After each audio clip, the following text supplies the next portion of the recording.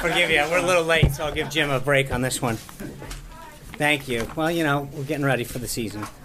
Got a couple coming. Sorry for the delay, guys. It's budget day. I was supposed to kick this off with Director Mulvaney. He's still on a call with the governors. We continue to host a ton of briefings today with key stakeholders, and so my goal, if this times out right, is that as we finish up, Director Mulvaney will walk in the room right on cue, and then he will talk to you a little bit about the budget, and we will walk through Q&A on that. So hopefully this all works. I'm going to skip past the part where I say thank you, Director Mulvaney. As the director will say, the president's budget blueprint keeps his promise to put America's security first, turning his words directly into policies that restore and respect for our citizens' hard-earned tax dollars. There were some additional non-budget events of the day. This morning, the president had a bilateral meeting with the Taoiseach Kenny of Ireland. Our two nations have a long history, common values, and important economic ties. The president was honored to host him here in the Oval Office and recommit to strong social, political, and economic relations between the U.S. and Ireland. This afternoon, the president made the remarks at the Friends of Ireland luncheon at the Capitol. This traditional lunch celebrating Americans' bipartisan commitment to peace and security in Ireland was started in 1983 by President Reagan and Speaker O'Neill, both proud Irish Americans, and has been attended by every president, speaker, and Taoiseach of Ireland since then. And also while at the Capitol this afternoon, right around now, the Vice President is swearing in former Senator Dan Coats as the next Director of National Intelligence in his ceremonial office. Former Senator Coats has clearly demonstrated the subject matter expertise and sound judgment required to lead our intelligence community, and the President is finally glad to have him on board as part of his team. Later this evening, the President, along with Taoiseach Kenny, will attend the St. Patrick's Day reception and participate in the annual Shamrock ceremony. Since 1952, the President has invited the Taoiseach to come to the White House in celebration of St. Patrick's Day, where they present a bowl of shamrocks as a symbol of the profound and lasting relationship between the two countries. The President and Taoiseach Kenny will also make remarks. I have a few more notes before I get to Director Mulvaney. First, I wanted to share with you guys, it's a letter that should be going out shortly, if it hasn't already, that the President signed this morning wishing Ray Chavez, the oldest living survivor of Pearl Harbor, a happy 105th birthday. Our nation owes Mr. Chavez's generation and he a great generation, a debt of gratitude for extraordinary legacy of liberty, freedom around the world, fighting to ensure security and prosperity for millions. A copy of the letter will be sent out if it hasn't already, and obviously we all extend our warm wishes to Ray and his family as they celebrate his 105th, and the President signed the letter wishing that he hopes to have several more birthdays to come. This afternoon, the President announced his intent to nominate several individuals to key posts at the Department of Defense.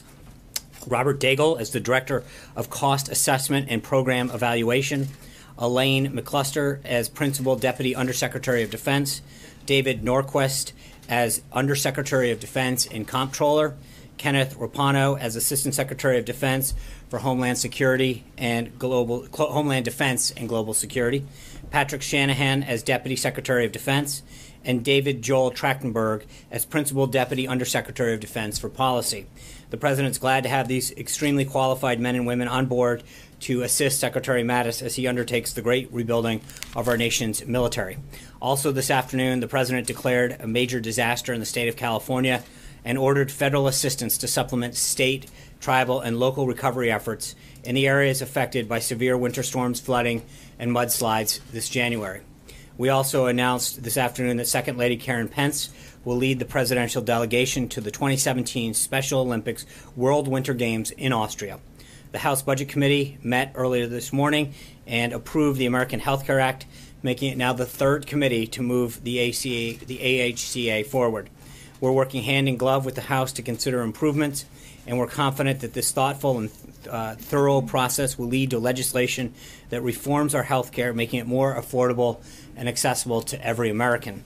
Since we won't have a chance to meet tomorrow in light of the President and Chancellor Merkel's press conference, I want to quickly walk you through a couple of events on the President's schedule. Tomorrow, of course, the President will welcome German Chancellor Merkel here to the White House, rescheduling from the snow, inclement weather that prevented that from happening the other day. The President and the Chancellor have a series of meetings, and then we'll host a roundtable focusing on the importance of vocational training with both American and German business leaders. They will also have a press conference in the afternoon. We'll have details on the entire day later this afternoon. Also tomorrow, the President will attend a listening session with Veterans Affairs and VA Secretary Shulkin and representative from the various Veteran Services organizations. It's incredibly important to the President that we reform the VA system so they can fulfill the promises made to the men and women who risk their lives for our nation. He looks forward to discussing potential changes that can help improve the Veterans Administration. On Monday, the President will meet with Bill Gates, the co-founder of Microsoft. He'll also have lunch with the Vice President and a meeting with the Secretary of State. Later that afternoon, the President will welcome Prime Minister Abadi of Iraq to the White House. And on Wednesday, the President has invited all 49 members of the Congressional Black Caucus to come to the White House for a meeting. The President looks forward to welcoming for what he hopes will be a productive discussion. And I also want to remind everyone that I did yesterday via Twitter that the lottery for the 139th annual White House Easter egg roll is open until Saturday of this coming Saturday. Everyone who's interested in attending can go to recreation.gov. Further information is at whitehouse.gov for details. At his rally last night, the President addressed the decision by the federal district court in Hawaii to block his lawfully executive order. As the President said last night, quote, "The law and the Constitution give the President the power to suspend immigration when he deems it to be necessary in the national interest."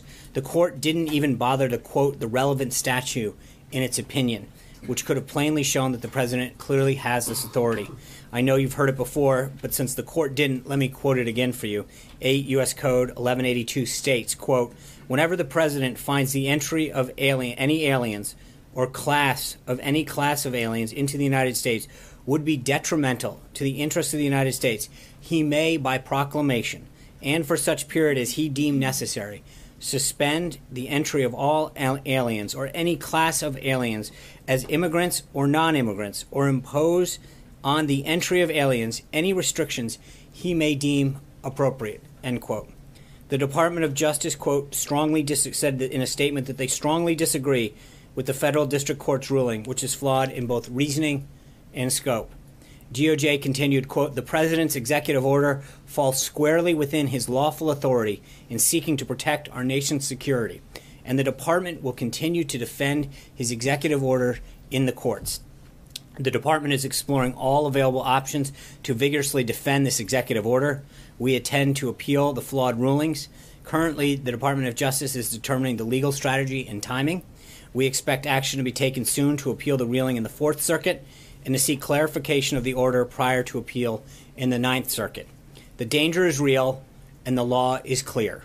The President was elected to change our broken immigration system, and he will continue to exercise his constitutional authority and presidential responsibility to protect our nation." And just before I get to your questions, and then before I will introduce Director Mulvaney, I just want to follow up on a couple questions that have come up recently. John Decker asked multiple times on the enforcement of the President's executive order to restrict lobbying activities of executive branch employees, which includes a 5-year ban on lobbying agencies where you've served and a lifetime ban on lobbying from foreign governments. I said I'd get back to John, so here we go.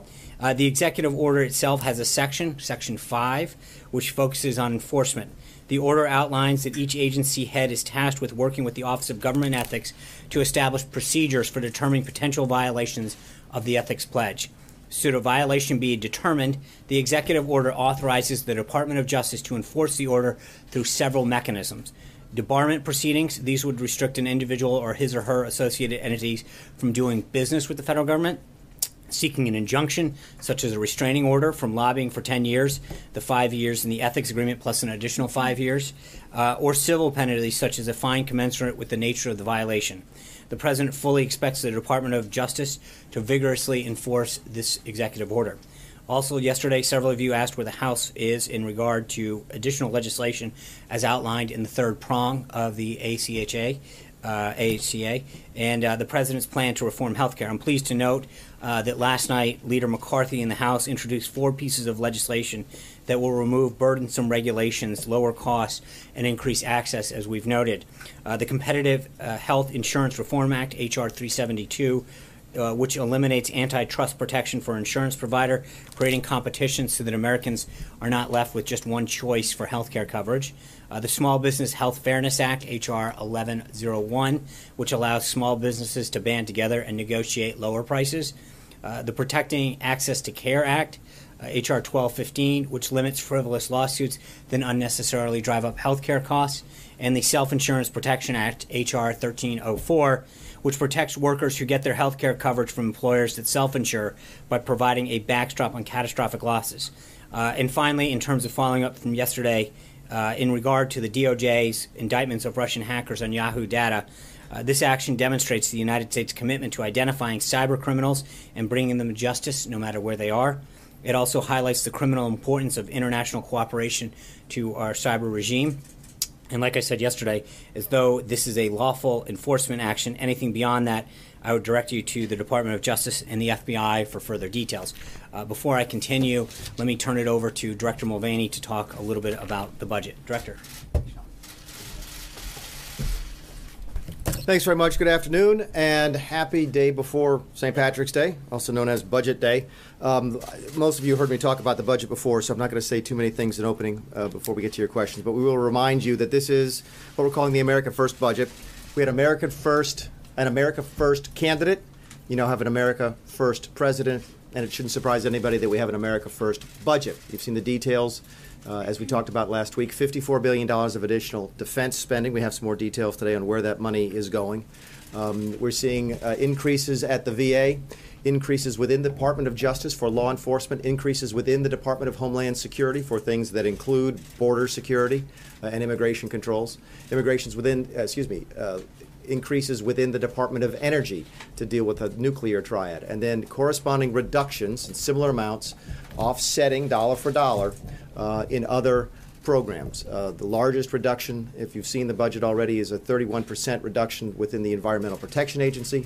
The next largest reduction on a percentage basis is within Department of State, and the other departments are reduced in lesser amounts. I think the smallest reduction we have is NASA, which is just less than 1%.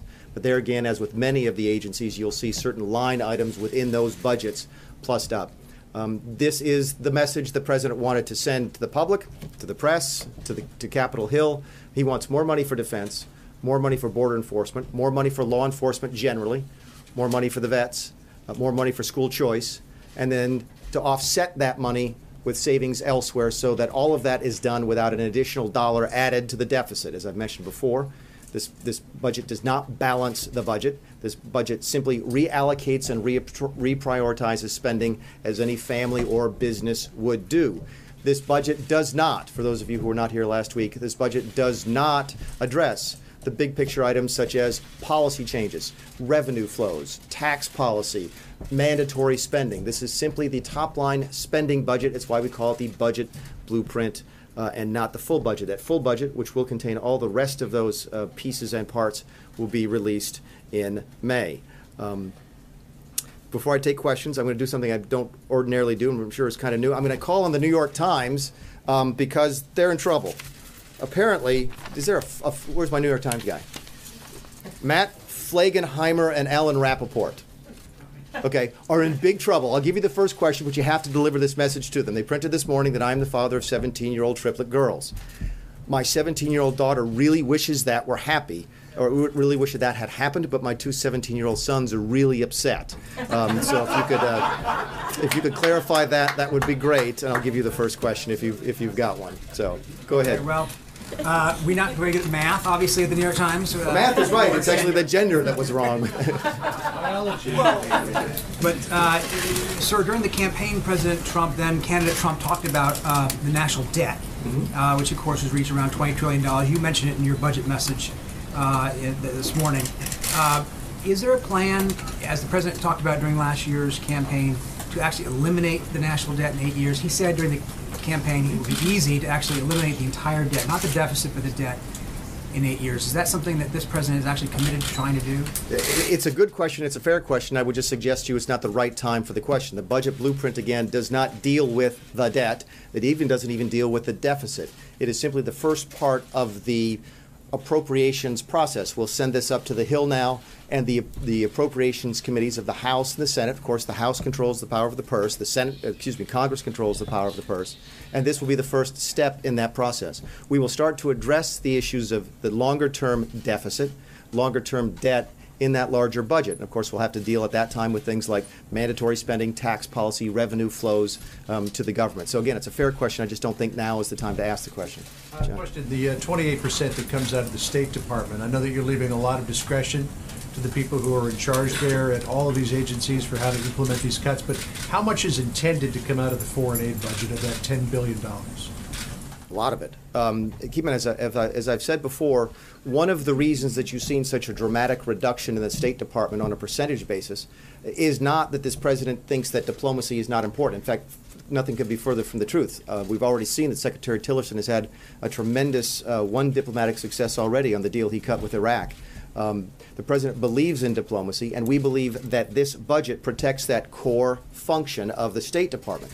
It just so happens that much of the foreign aid that the president talked about in campaign, much of the money that goes to climate research, green energy, those types of things, are actually in the State Department budget. If those line items had been in the Department of Commerce, you would see Department of Commerce having gone down by by a similarly large percentage. So the answer to your question is that most of the cuts within the State Department try to focus directly on foreign aid. Yes, sir. Yes, the budget showed a 0.8% decrease for NASA, but you've also talked about in the administration using private companies such as SpaceX, for example, for more of that. So does this show some of this going to be shifted over to the private sector, and does this show a commitment on the administration's part towards science and NASA? It does. Again, if you go back and you do what we did, which is go back through the president's speeches, the interviews he gave, and just talking to him, we tried to identify his priorities. And one of the things he told us was, look, I'm still interested in America being involved in space exploration. So even though the overall top line number at NASA is reduced by a small fraction, I think it's 0.8%, as you mentioned, individual line items that deal with specifically space exploration are actually plussed up. And part of the intent there is to promote exactly what you just talked about. Yes, sir. Questions. Your own experience in the House tells you that a lot of these cuts haven't been voted for before. Do you consider this budget an opening bid, and do you expect a lot of pushback even from Republicans on the specificity of the size of these cuts? And secondly, to take your point about the president's words on the campaign, those of us who travel around with him remember he said he didn't want to touch Social Security, Medicare, the big entitlements. The fact that that's not in this budget, is that a signal that those programs are going to remain untouched, and as the Committee for Responsible Federal Budget said, that ignores 70% of spending and 90% of its growth over the next decade? I'll deal with the second one first, which the president is absolutely going to keep the promises he kept on the campaign trail.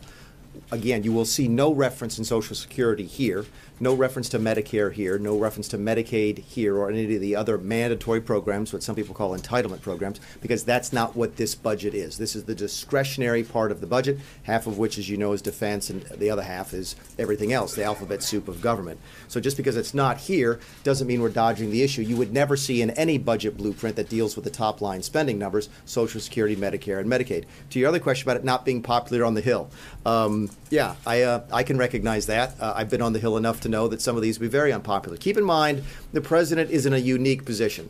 I've been a member of Congress. I represented 700,000 people in South Carolina. I had my constituency. It was a district. Senators represent an entire state. We're always dealing with special interests from back home. We're dealing with lobbyists from back home. The president is beholden to none of that. The president is drafted a budget for the entire nation because that's who he sees himself as representing. He did not ask lobbyists for input on this. He did not ask special interests for input on this, and he certainly didn't focus on how these programs might impact a specific congressional district. But we know that going into it. And again, the message we're sending to the Hill is we want more money for the things the president talked about, defense being the top one, national security, and we don't want to add to the budget deficit. If Congress has another way to do that, we're happy to talk about it. Yes, sir, in the glasses. James Bays from Al Jazeera. The United Nations says the world's currently facing the largest humanitarian crisis since the end of World War II. 20 million people in just 4 countries facing starvation or famine, and yet you're cutting funding to the UN, funding to the foreign aid budget. Are you worried that some of the most vulnerable people on Earth will suffer as a result? We're absolutely reducing funding to the UN and to the various foreign aid programs, including those run by the UN and other agencies. That should come as a surprise to no one who watched the campaign. The president said specifically, hundreds of times, you covered him, I'm going to spend less money on people overseas and more money on people back home. And that's exactly what we're doing with this budget. Yes, ma'am. Yes.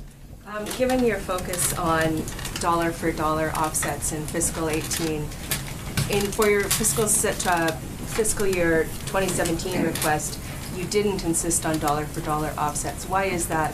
Why are you not concerned about adding to the deficit in fiscal 2017? The large part of the question deals with the 2017 request, which is a $30 billion. I think it's actually $3 billion and a half in there for the wall, and it's not entirely offset. There's a couple reasons for that. One of them is time.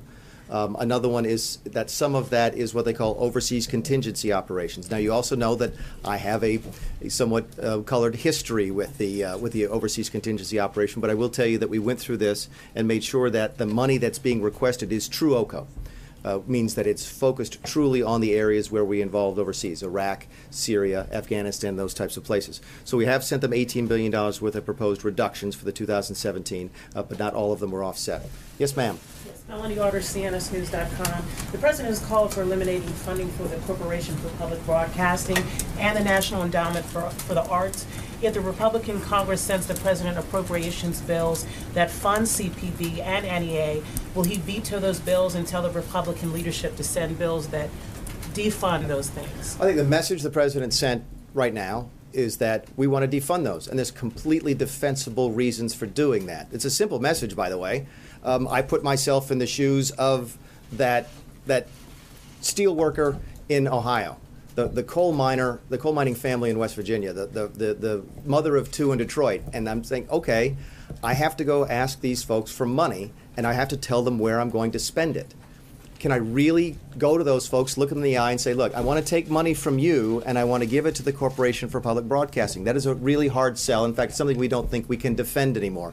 As to specific vetoes, you and I both know it doesn't come over one by one. Line item by line item doesn't come over. They come over in large appropriations bills, and we'll work with Congress to go through the appropriations process, and we will make determinations on whether or not to sign appropriations bills or veto them at the appropriate time. Yes, sir. There's several places in the budget where you're talking about eliminating funding for unauthorized programs. Yeah. Are you laying down a marker about unauthorized programs, and do you think spending discipline would be improved if Congress authorized everything that it was? We hope so. For those of you who aren't familiar with this, we actually spend a lot of money in the federal government that's on programs that aren't authorized at all. Remember, the spending is sort of, to break it down, it's sort of a three-step process to spend money. You have to budget for it first. Then you have to authorize it, and then you have to appropriate it. But a lot of the programs that we've spent money on for years have been unauthorized spending. Either they used to be authorized, actually most of them used to be authorized, and then they simply lapsed, and some of them were just never authorized in the first place. They simply were appropriated without any authorization. And yeah, the message is that's not the right way to do it. In fact, we think that's the wrong way to do it. You heard the president talk specifically on the campaign trail about at least 5% reductions for unauthorized programs, and that's what generated this budget.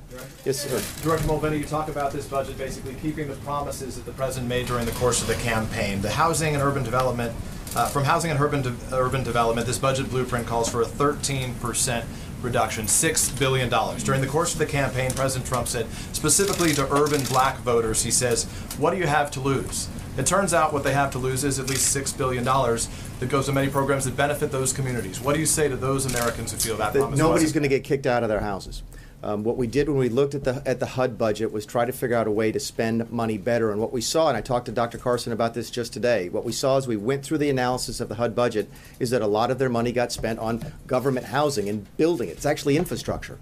Okay? And what Secretary Carson and I talked about is figuring out a way to do that better. And as we did that, what we realized was we are working on a large infrastructure program that we hope to roll out this summer. And what Secretary Carson wants to do is take the money for the infrastructure that's in HUD right now and not very well run, and move that into this larger program. In fact, you'll see the same line items or similar line items in the Department of Transportation for the same reason. These do not mean the president is changing his commitment to infrastructure. Again, far from it. What we're saying is, look, for years and years we have built infrastructure like this, and it doesn't work very well. So let me finish and I'll come back to you. And then so what we're doing now is we're taking it out of the discretionary budget, and we're going to move it into the larger infrastructure plan this summer. But you know, well, housing and urban development and the community development block grants aren't exclusively about housing. They support a variety of different programs, including in part Meals on Wheels that affects a lot of Americans. In Austin, Texas today, one organization there that delivers those meals to thousands of elderly says that those citizens will no longer be able to be provided those meals in those communities. So what do you say to those Americans who are ultimately losing out, not on housing, but on other things that are taken out of this budget? And as you know, I think you know, that Meals on Wheels is not a federal program. It's part of that community, that CDBGs, the block grants that we give to the states. And many states make the decision to use that money on Meals on Wheels. Here's what I can tell you about CDBGs, because that's what we fund, right?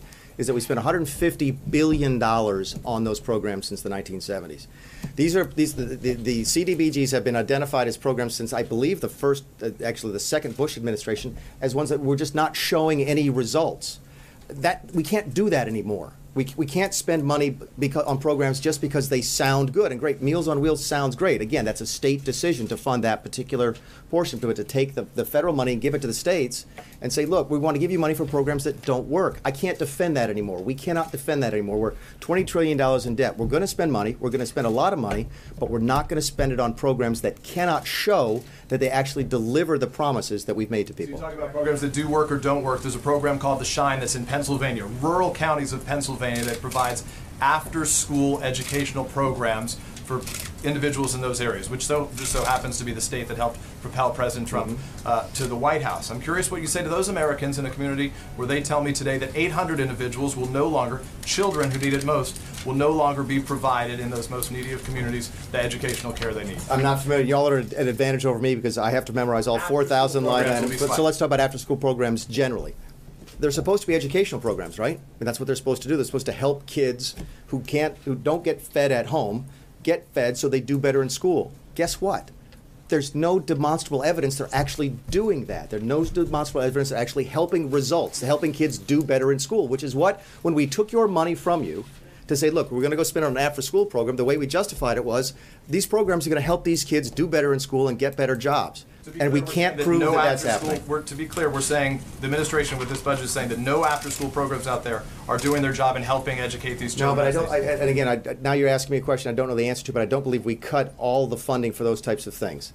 Yes, sir. Mr. Mulvaney, just to follow up on that, you were talking about the steel worker in Ohio and the coal miner in Pennsylvania and so on, but those workers may have an elderly mother who depends on the Meals on Wheels program, who may have kids in Head Start. And yesterday or the day before, you described this as a hard power budget, but is it also a hard-hearted budget? No, I don't think so. In fact, I think it's probably one of the most compassionate things we can do to actually programs that help the elderly. You're only focusing on half of the equation, right? You're focusing on recipients of the money. We're trying to focus on both the recipients of the money and the folks who give us the money in the first place. And I think it's fairly compassionate to go to them and say, look, we're not going to ask you for your hard-earned money anymore. Single mom of two in Detroit, okay? Give us your money. We're not going to do that anymore unless we can guarantee. Please let me finish. Please let me finish. Unless we can guarantee to you that money is actually be used in a proper function. And I think that is about as compassionate as you can get. Yes, ma'am. I have a question on the border wall. Sure. Maria Pena with La Opinion. Thank you for doing this. The budget, as I understand it, asks for $4.1 billion, so 1.5 for this year and 2.6 for the following year. There's no mention at all of whether or not Mexico is going to help pay for it or reimburse the U.S. for it, as the president pledged. So where is that money coming from for the border wall? A couple of things. Your number is correct. It's 1.5 for 2017, back to your question about 2017, and I think 2.6 for 2018. People have asked me a couple of times, does that build the whole wall? No. It doesn't, but it gets us a start on the program, and you see some of the wall being built this year, and then of course, obviously we increase funding in 2018, but the wall will take longer than 2 years to build. As to the source of funds, that's up to the President and the Treasury and the State Department. We're the guys at OMB and the gals at OMB who take the money that we have and allocate it on a budgetary process, so it's up to somebody else to figure out where the money comes from. Yes, sir. Yes, the budget for DOJ zeroes out reimbursements for state and local jails holding immigrants migrants in the country illegally. Some of that money now goes to sanctuary cities. Is that part of the president's promise to withhold funding from sanctuary cities?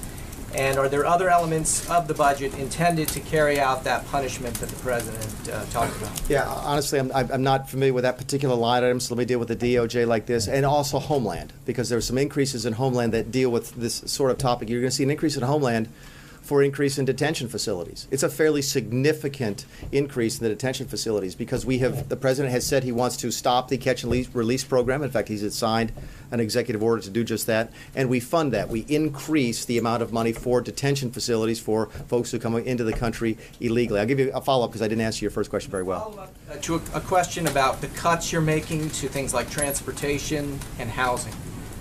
You said those would be paid for later with other appropriations, but you said this would be balanced.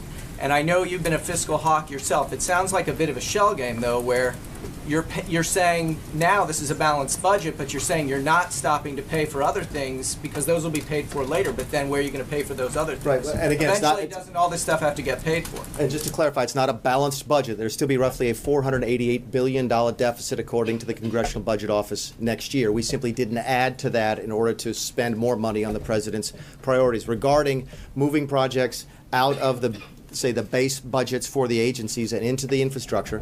The infrastructure program is something we've just recently started. It won't probably come until summer or maybe even early fall. We have to do Obamacare repeal and replace first, then tax reform second. That leaves infrastructure probably third, which may come after the August recess in Congress. So you're making an assumption that I'm not willing to make. You're making an assumption that all that infrastructure that we provide for later on in the year is going to go to the deficit, and I'm not willing to make that assumption. Yes, sir. Hi, Director. I have two short questions.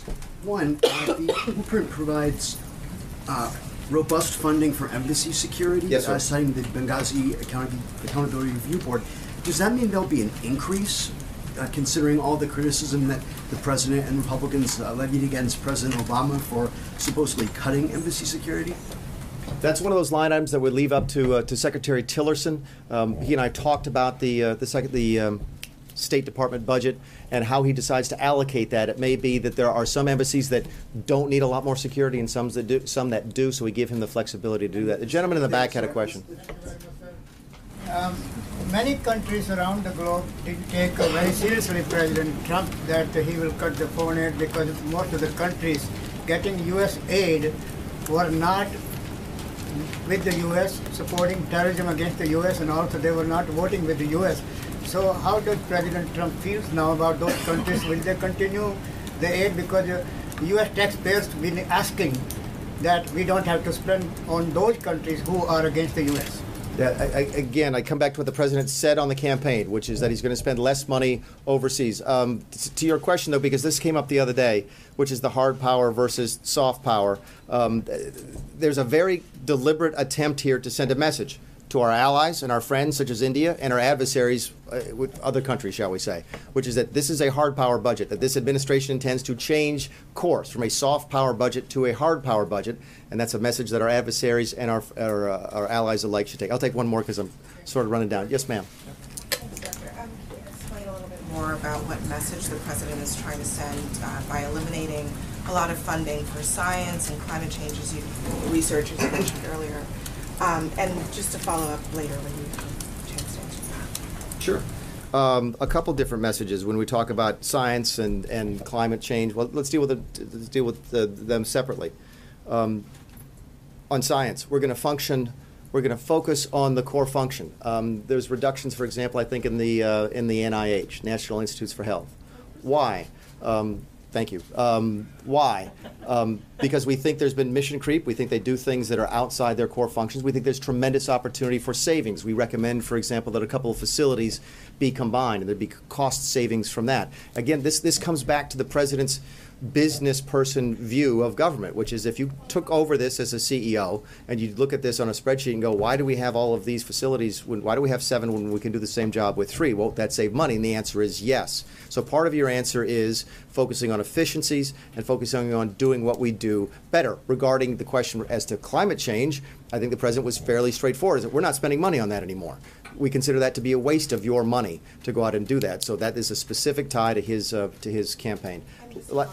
Yes, I'm sorry, you got to follow up, and then I'm going to... Just really quick on Meals on Wheels, you mentioned that it's one of those programs you guys determined had not been doing its job effectively. What evidence are you using to make that statement, and is not feeding seniors in and of itself the fulfillment of the And the my prior understanding vision? from having been in the state government, and I may have this wrong, I've been wrong several times today, this may not be the first time, but my understanding of Meals on Wheels is that that is a state determination.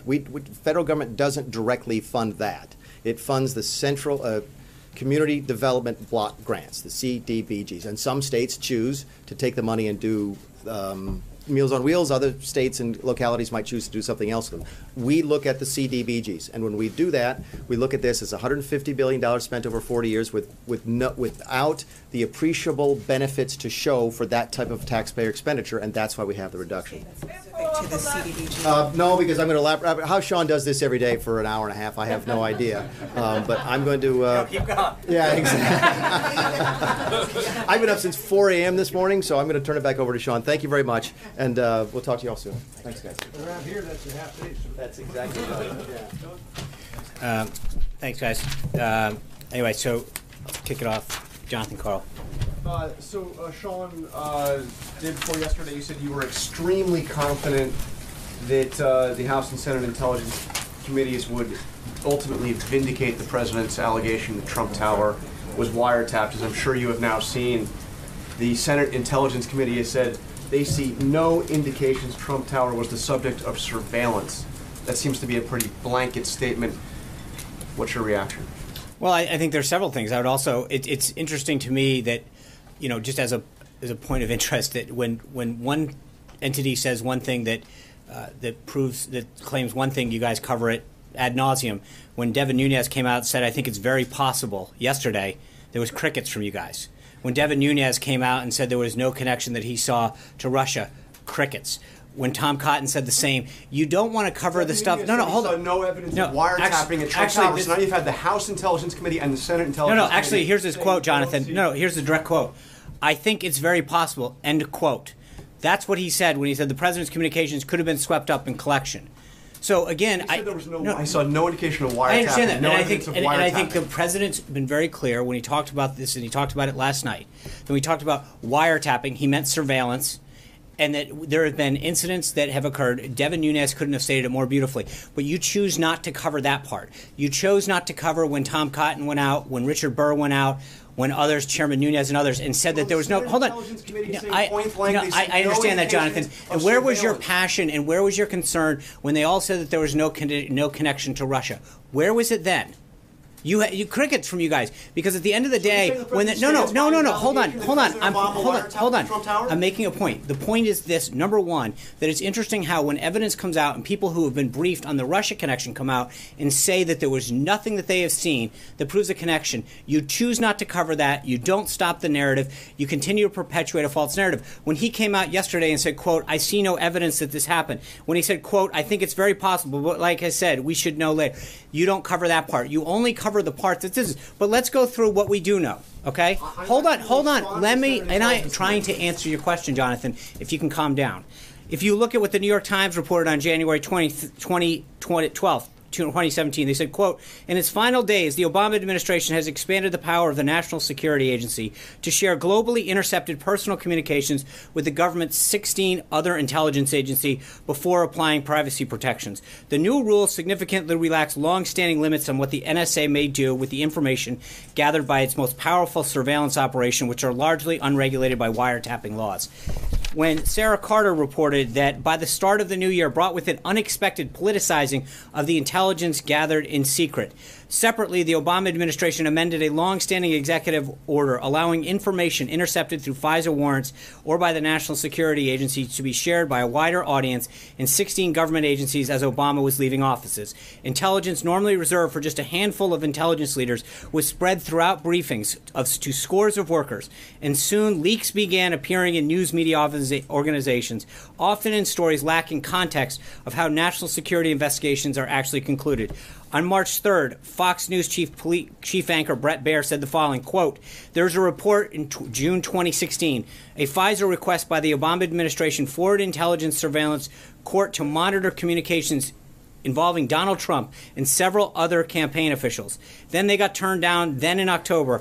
Then they renewed it and do a startup wiretap at Trump Tower with some computer and Russian banks."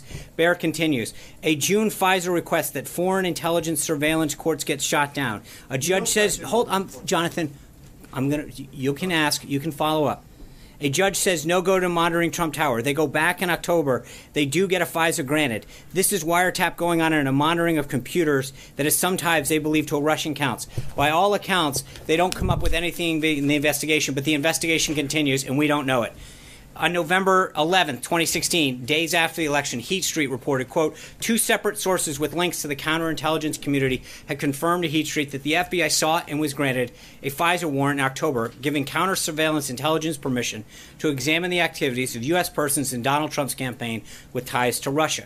The first request, which sources say named Trump, was denied back in June, but the second was drawn more narrowly and granted in October after evidence was presented of a server, possibly related to the Trump campaign and its alleged links to two banks, SVB Bank and Russia's Alfa Bank. Sources suggest that a FISA warrant was granted to look at the full context of related documents that concern U.S. person. Two separate sources with links to the counterintelligence community have confirmed that the FBI sought and was granted a FISA warrant in October, giving counterintelligence permission to examine the activity of U.S. persons in Donald Trump's campaign with ties to Russia.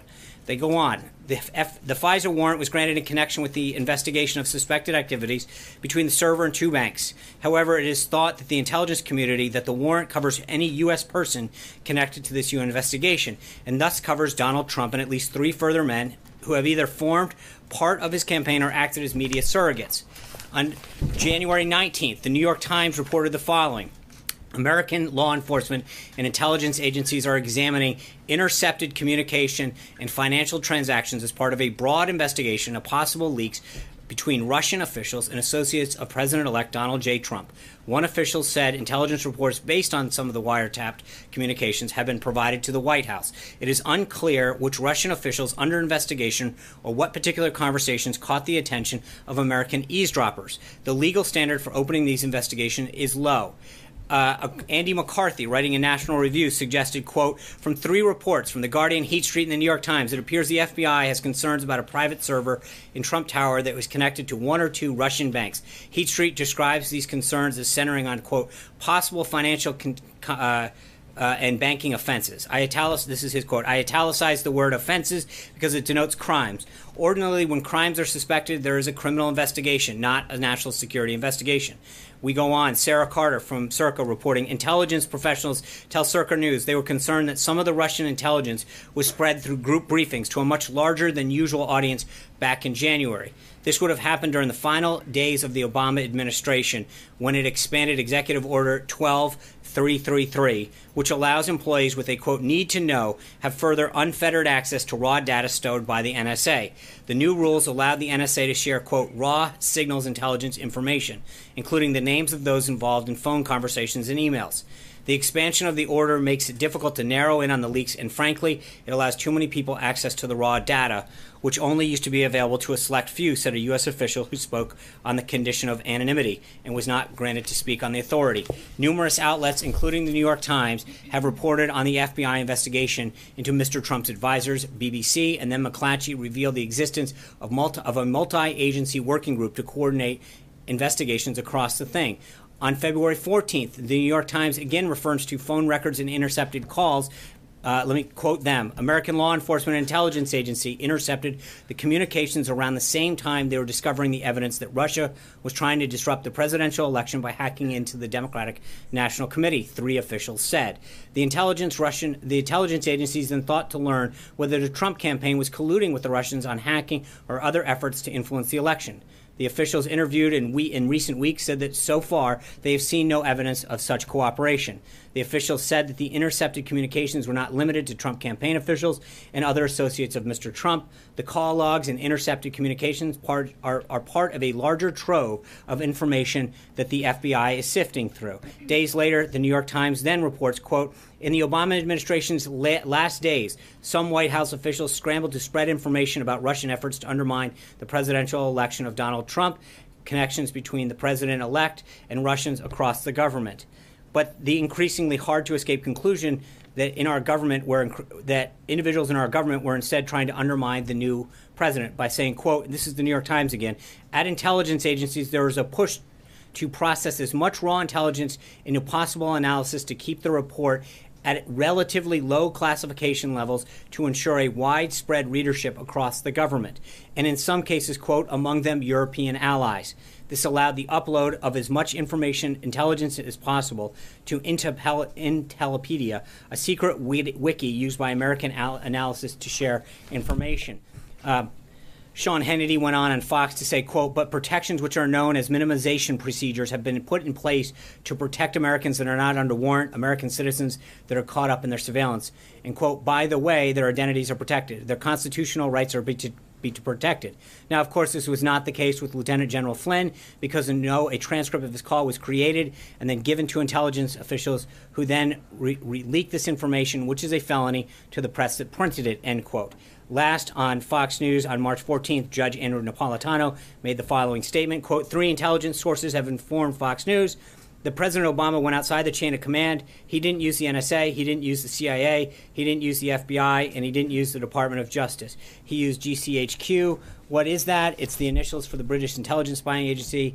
So simply by having 2 people saying to them, President needs transcripts of conversations involving candidate Trump's conversations involving President-elect Trump, he's able to get it, and there's no American fingerprints on this. Putting the published counts and common sense together, this leads to a lot. So, Sean, are you saying that despite the findings, the bipartisan findings of the Senate Intelligence Committee... No, they're not findings. There's a statement out today. They have not begun this. As you know, yesterday, or 2 days ago, the Department of Justice asked for an additional week. So the statement clearly says that at this time that they don't believe that. They have yet to go through the information. The Department of Justice, as you know, has not supplied this. But I've just read off to you. It's interesting. When the New York Times reports... Hold on.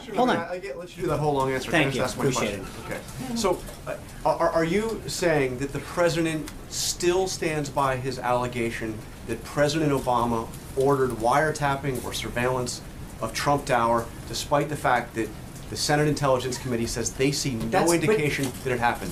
Does the president still stand by the allegation? First of all, he stands by it, but again, you're mischaracterizing what happened today. The Senate, I know. Exactly from their statement. I understand that, and at the same time, they acknowledge that they have not been in contact with the Department of Justice. So, but again, I go back to what I said at the beginning. It's interesting. Hold on.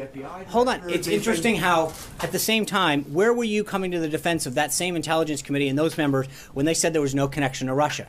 You didn't seem to report it then. There was no. So you want to comment and you want to perpetuate a false narrative. Actually, I did report that Clapper said that. But when those individuals have gone out time and time again, when Chairman Nunes has said, number one, that there was no information that he's aware of that existed, that got 0 reporting. Number 2, when he went out yesterday and said, quote, I think it's very possible, you don't include that in the question mark. The bottom line is that the president said last night that he will be providing, that there would be additional information coming forward. There's a ton of media reports out there that indicate that something was going on during the 26th election. And I think it's interesting. Where was the questioning of the New York Times or these other outlets when that was going on? Where was the question? I believe he will. Jim. Yeah, you were just quoting Sean Hannity there. The House and Senate Intelligence Committees are quoting the FBI. I get you're going to cherry pick. The FBI director, you're citing Sean Hannity. And Andrew Napolitano. You also tend to overlook all of the other sources because I know you want to cherry pick it. But you do. But where was your concern about the New York Times reporting? You didn't seem to have a concern with that. We have done plenty of reporting on all of this. But you want to cherry pick connections between one commentary, one piece of commentary. Associates of the president to the Russians. That has all been looked at. And wait. How do you know all this? How do you seem to be such an expert in this? I'm saying that this has been looked at, Sean. How do you know it's been looked at? Hold on. Where is? I'm sorry. I'm afraid to understand. Where can you tell me how you know that all of this has quote been looked at? You're asking me whether or You not made a it's been looked statement. at. You said quote. All of this has been looked at. Other outlets have reported. No. So okay. So on we're supposed. contact So when your between outlet says it's all been associates looked and aides at. of the president and the Russians during the 2016 campaign, it sounds like during the context of that investigation, there might have been some intercepted communications. The House Intelligence Committee chairman did mention that, and we have reported that. Others have reported that on our air and various publications. But Sean, what you are refusing to answer, the question that you're refusing to answer, is whether or not the president still No, I'm not. believes what he I just believes. said it to Jonathan. I didn't refuse to But answer. you have a Senate and House Intelligence Committee, both leaders from both parties on both of those panels saying that they don't see any evidence of any wiretapping. So how can the president go on and continue to say Because that's not these because things? you're mischaracterizing what Chairman Nunes said.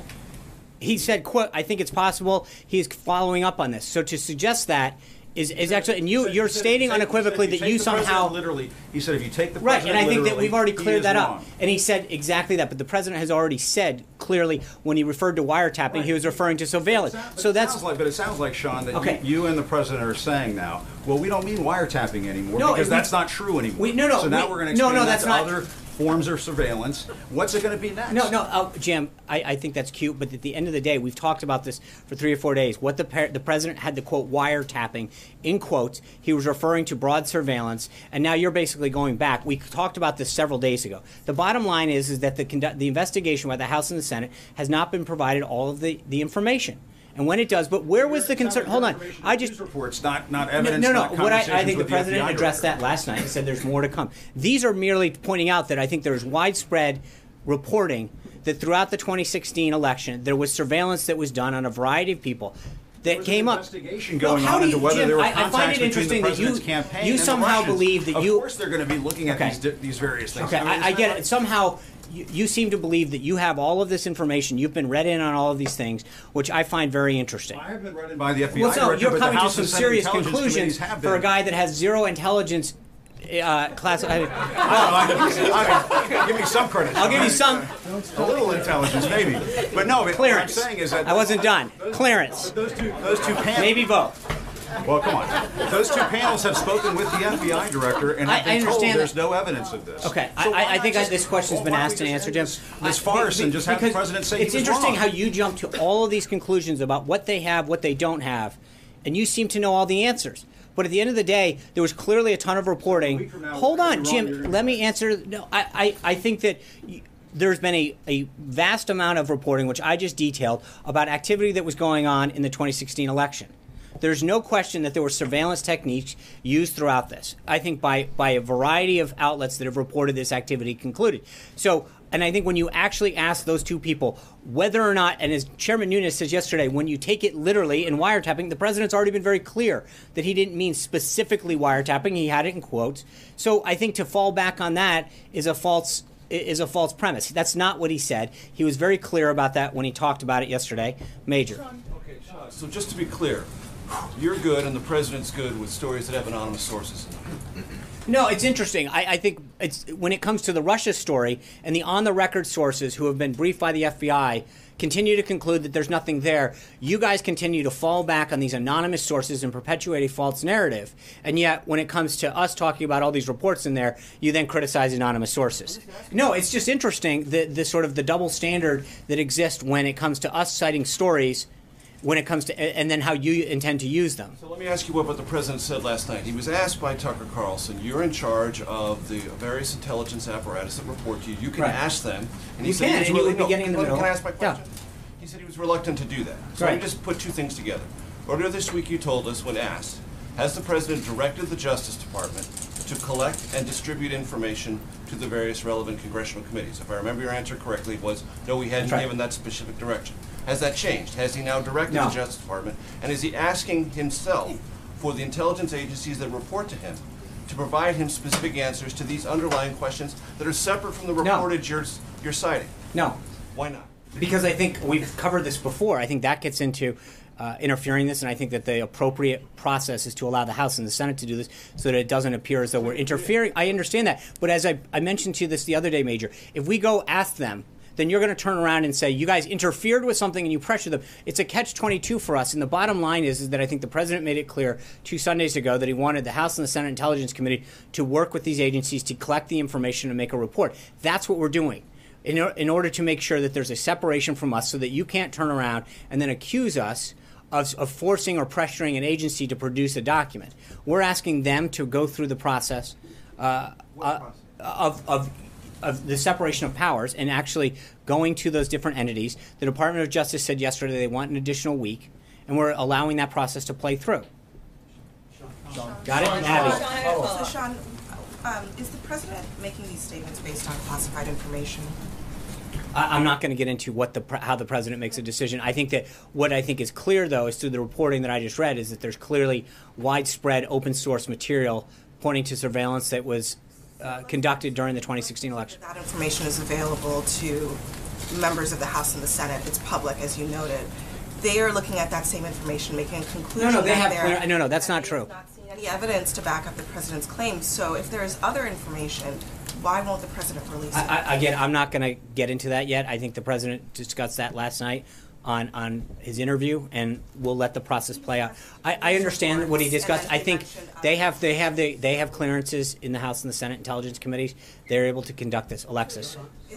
Sean, I'd like to ask you about 2 topics, but can you help us all by calling on Peter right now? No, I'm going to. I understand. I actually called the question. Alexis, if you don't want to answer the question, I can call on somebody else. On the New York Times, thank you. Gabby. Thanks, Sean. In the case that Judge Watson issued against the restraining order against Trump's the president's second travel ban, he included one of the president's tweets, and this was also included in the Washington State case.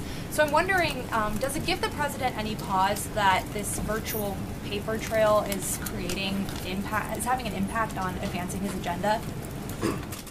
Well, I mean, I think that the Department of Justice statement speaks for itself when it comes to that last night.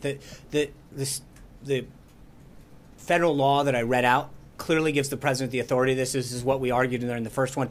I think for a judge to ignore that statute and talk about tweets or interpreting something that happened during the campaign trail is not in keeping with how they're supposed to interpret the law. I'm not going to continue to comment. We tailored that second executive order to comply with the judge's order. I think so to go back now and to say, well, based on how the first order was conceived, makes absolutely no sense. But I'm going to let the Department of Justice litigate that, how they do it. But that's the second order literally was tailored to the concerns that were rendered by the Ninth Circuit in the first executive order. So for them to then turn around and make arguments that are non-germane seems kind of odd. But I'll let the Department of Justice do that. Zeke.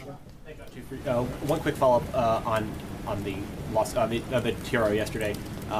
Is the president concerned that comments made by his staff came up in this lawsuit? Particularly comments by Stephen Miller saying that the second travel ban would have roughly the same policy outcome as the first. That was the intent, and that was used by the judge in that case to sort of to get that TRO yesterday. Is he concerned that that there's mixed messaging coming out of the West Wing on this ban?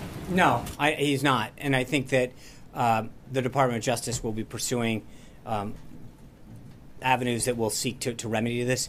I think when you read through the court's ruling in Hawaii in particular, it just doesn't seem to make sense. As I mentioned to Gabby, I mean, the executive or the second executive order was literally tailored. So to go back and talk about statements that occurred, in some cases well before even the first one, seems to not being an accurate reading of the law. But I'll let the Department of Justice,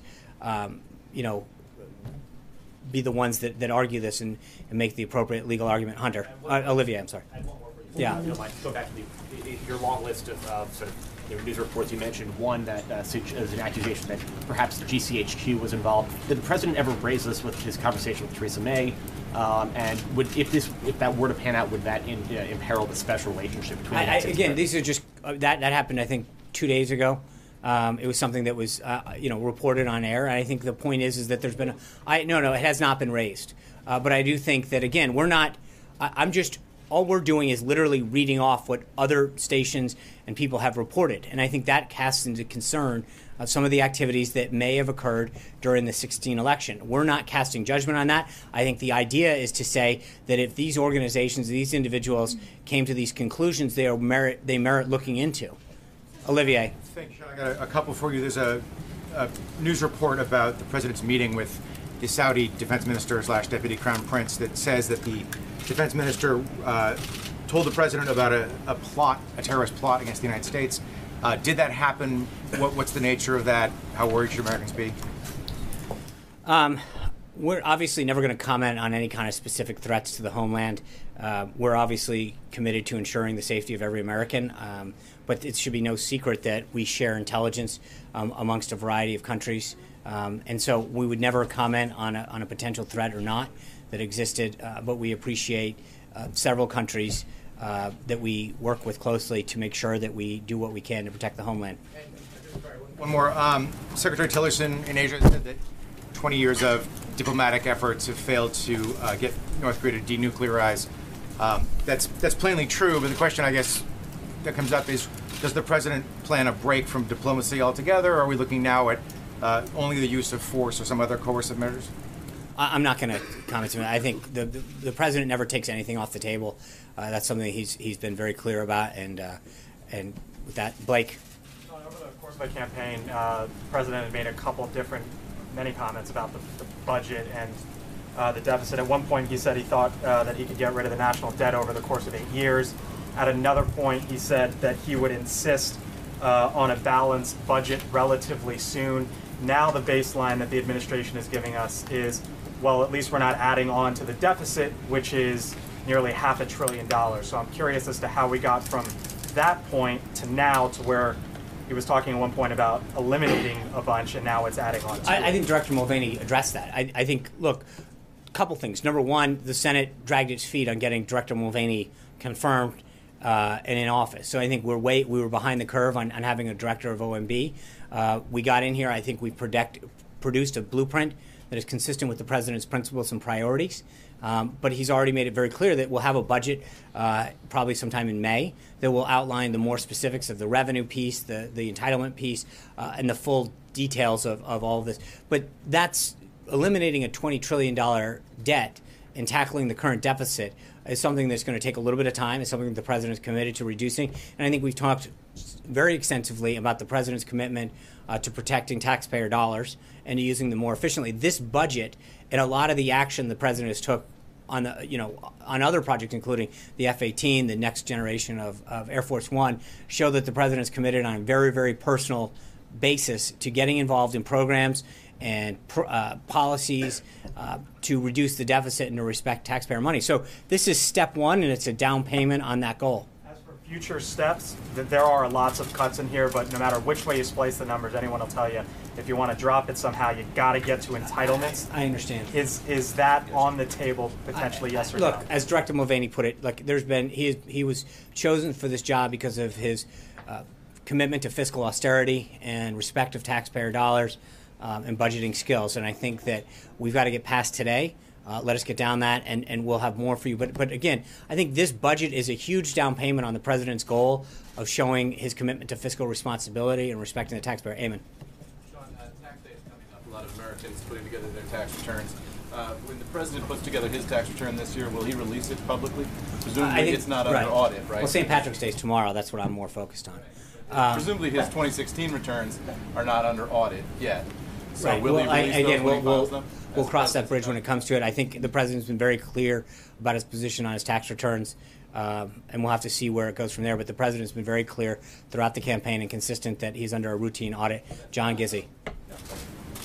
Thank you, Sean. Reading the draft of the budget and listening to Director Mulvaney's comments yesterday and today, it would appear that the National Endowment for the Arts would be phased out entirely in 2 years.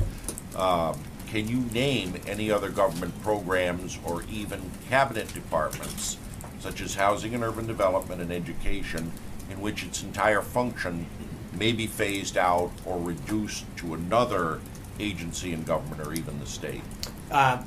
John, who's here from OMB, is the appropriate person to ask on that. I know that they've done several briefings on the budget. We could have OMB definitely get back to you on this if you can if you can contact him after this, Caitlin.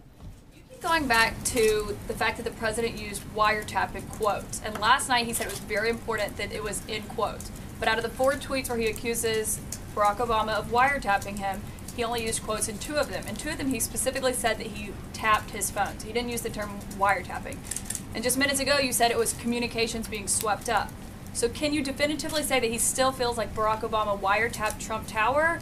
Or does he feel like it was broadly surveilled? I think, which is it? Look, he was very clear about this last night. He talked about it, as you said. Yeah, he was. He said that he meant it. He put it in quotes. It was very broad. And so that's what he meant by the use of the term. Huh? So was it phone tapping? No, it was surveillance. I think we've covered this like 10 times. There's no specific answer of what it was. What did I understand that, but that's the Tower? point of them looking into this, Caitlin. I think the idea is to look into this, have the House and Senate Intelligence Committees look into this and report back. Vivian. So I want to follow up on that.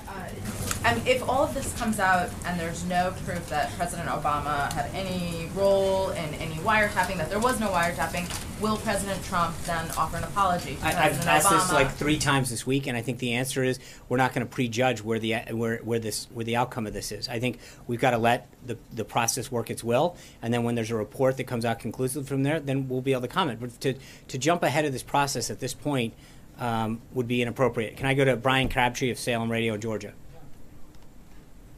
Sean, for taking questions from a talk radio host right here in Georgia and not in the D.C. swamp.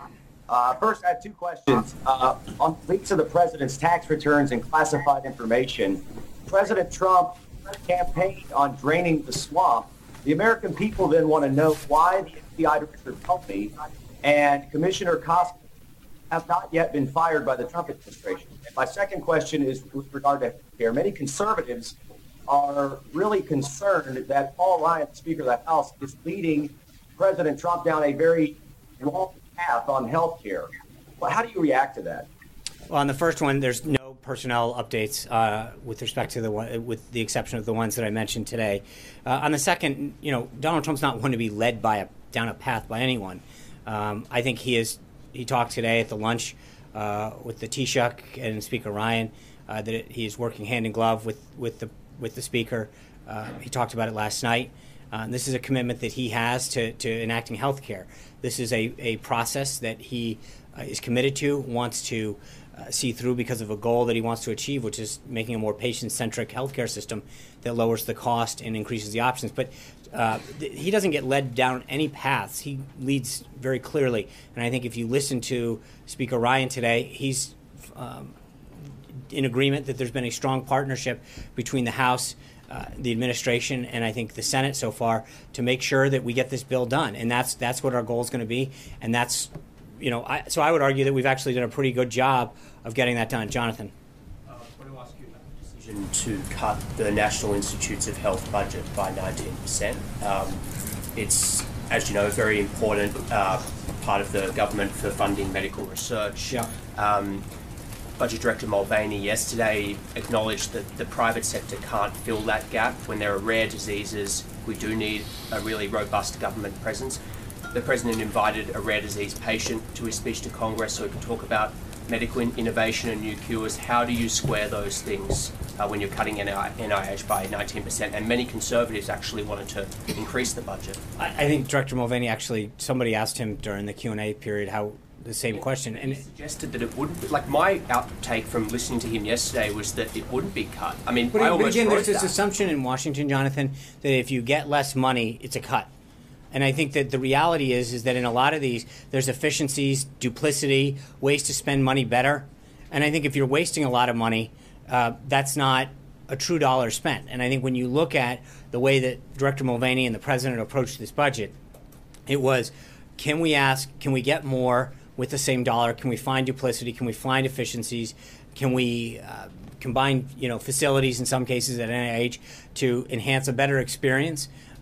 Whereby we actually have an outcome that's reduced savings. But to assume that because you spend a ton of dollars, you're going to get a better outcome. I mean, with all due respect, you look at the District of Columbia, they spend by far more per capita than any other city in the country on education. And I think they have, tremendous issues that are constantly being dealt with in their education system. So to assume that just because you throw money at a problem, it's somehow magically solved is a very Washington way of looking at a budget problem. They believe a fifth of the. I understand that, and I think part of the issues that we're working, as the director outlined a couple weeks ago during the passback process, is to work with them to talk to each of these agencies and departments about how to walk through their budget in a way that ensures that they can continue to do the core functions that they want while finding ways to reduce waste, get rid of, enhance efficiencies, and get rid of duplicity. But that is a very Washington way of looking at a problem when you say, let's just look at how much we spend as a measure of how much we care or how much we're going to get done. And I think that the president's been very clear as to what his priorities on this budget are and the outcomes that we expect from every dollar that we spend. So for being in office for 55 days or 50 some odd days, whatever it's been, we've had a unique ability to go forward so far and make a very strong commitment to enhancing our national security, to protect the country and to keep America safe and its citizens safe, while at the same time making sure that we don't ask for people to work harder, to send more to Washington, that gets ultimately wasted. I just don't see how that's showing respect to the American people or the American taxpayer, especially when so many people are working 2, sometimes 3 jobs, or both parents are working just to get by, pay the mortgage, and we're saying, hey, don't worry, keep sending more money to Washington, and we're not going to take the time. But there should be a review of all of these agencies. Director Mulvaney was pointing out how many unauthorized agencies and departments and programs we have throughout the government. If we're going to do that, at some point there should be a debate on whether or not these agencies and programs are achieving their mission. And if they are, then great, fund them. But if they're not, we shouldn't be asking hardworking American taxpayers to send more money to Washington to fund things that don't further those goals. Thank you guys very much. I look forward to seeing you all tomorrow. Take care. Sean, Have a good one. Listen, will we put it to rest, Sean?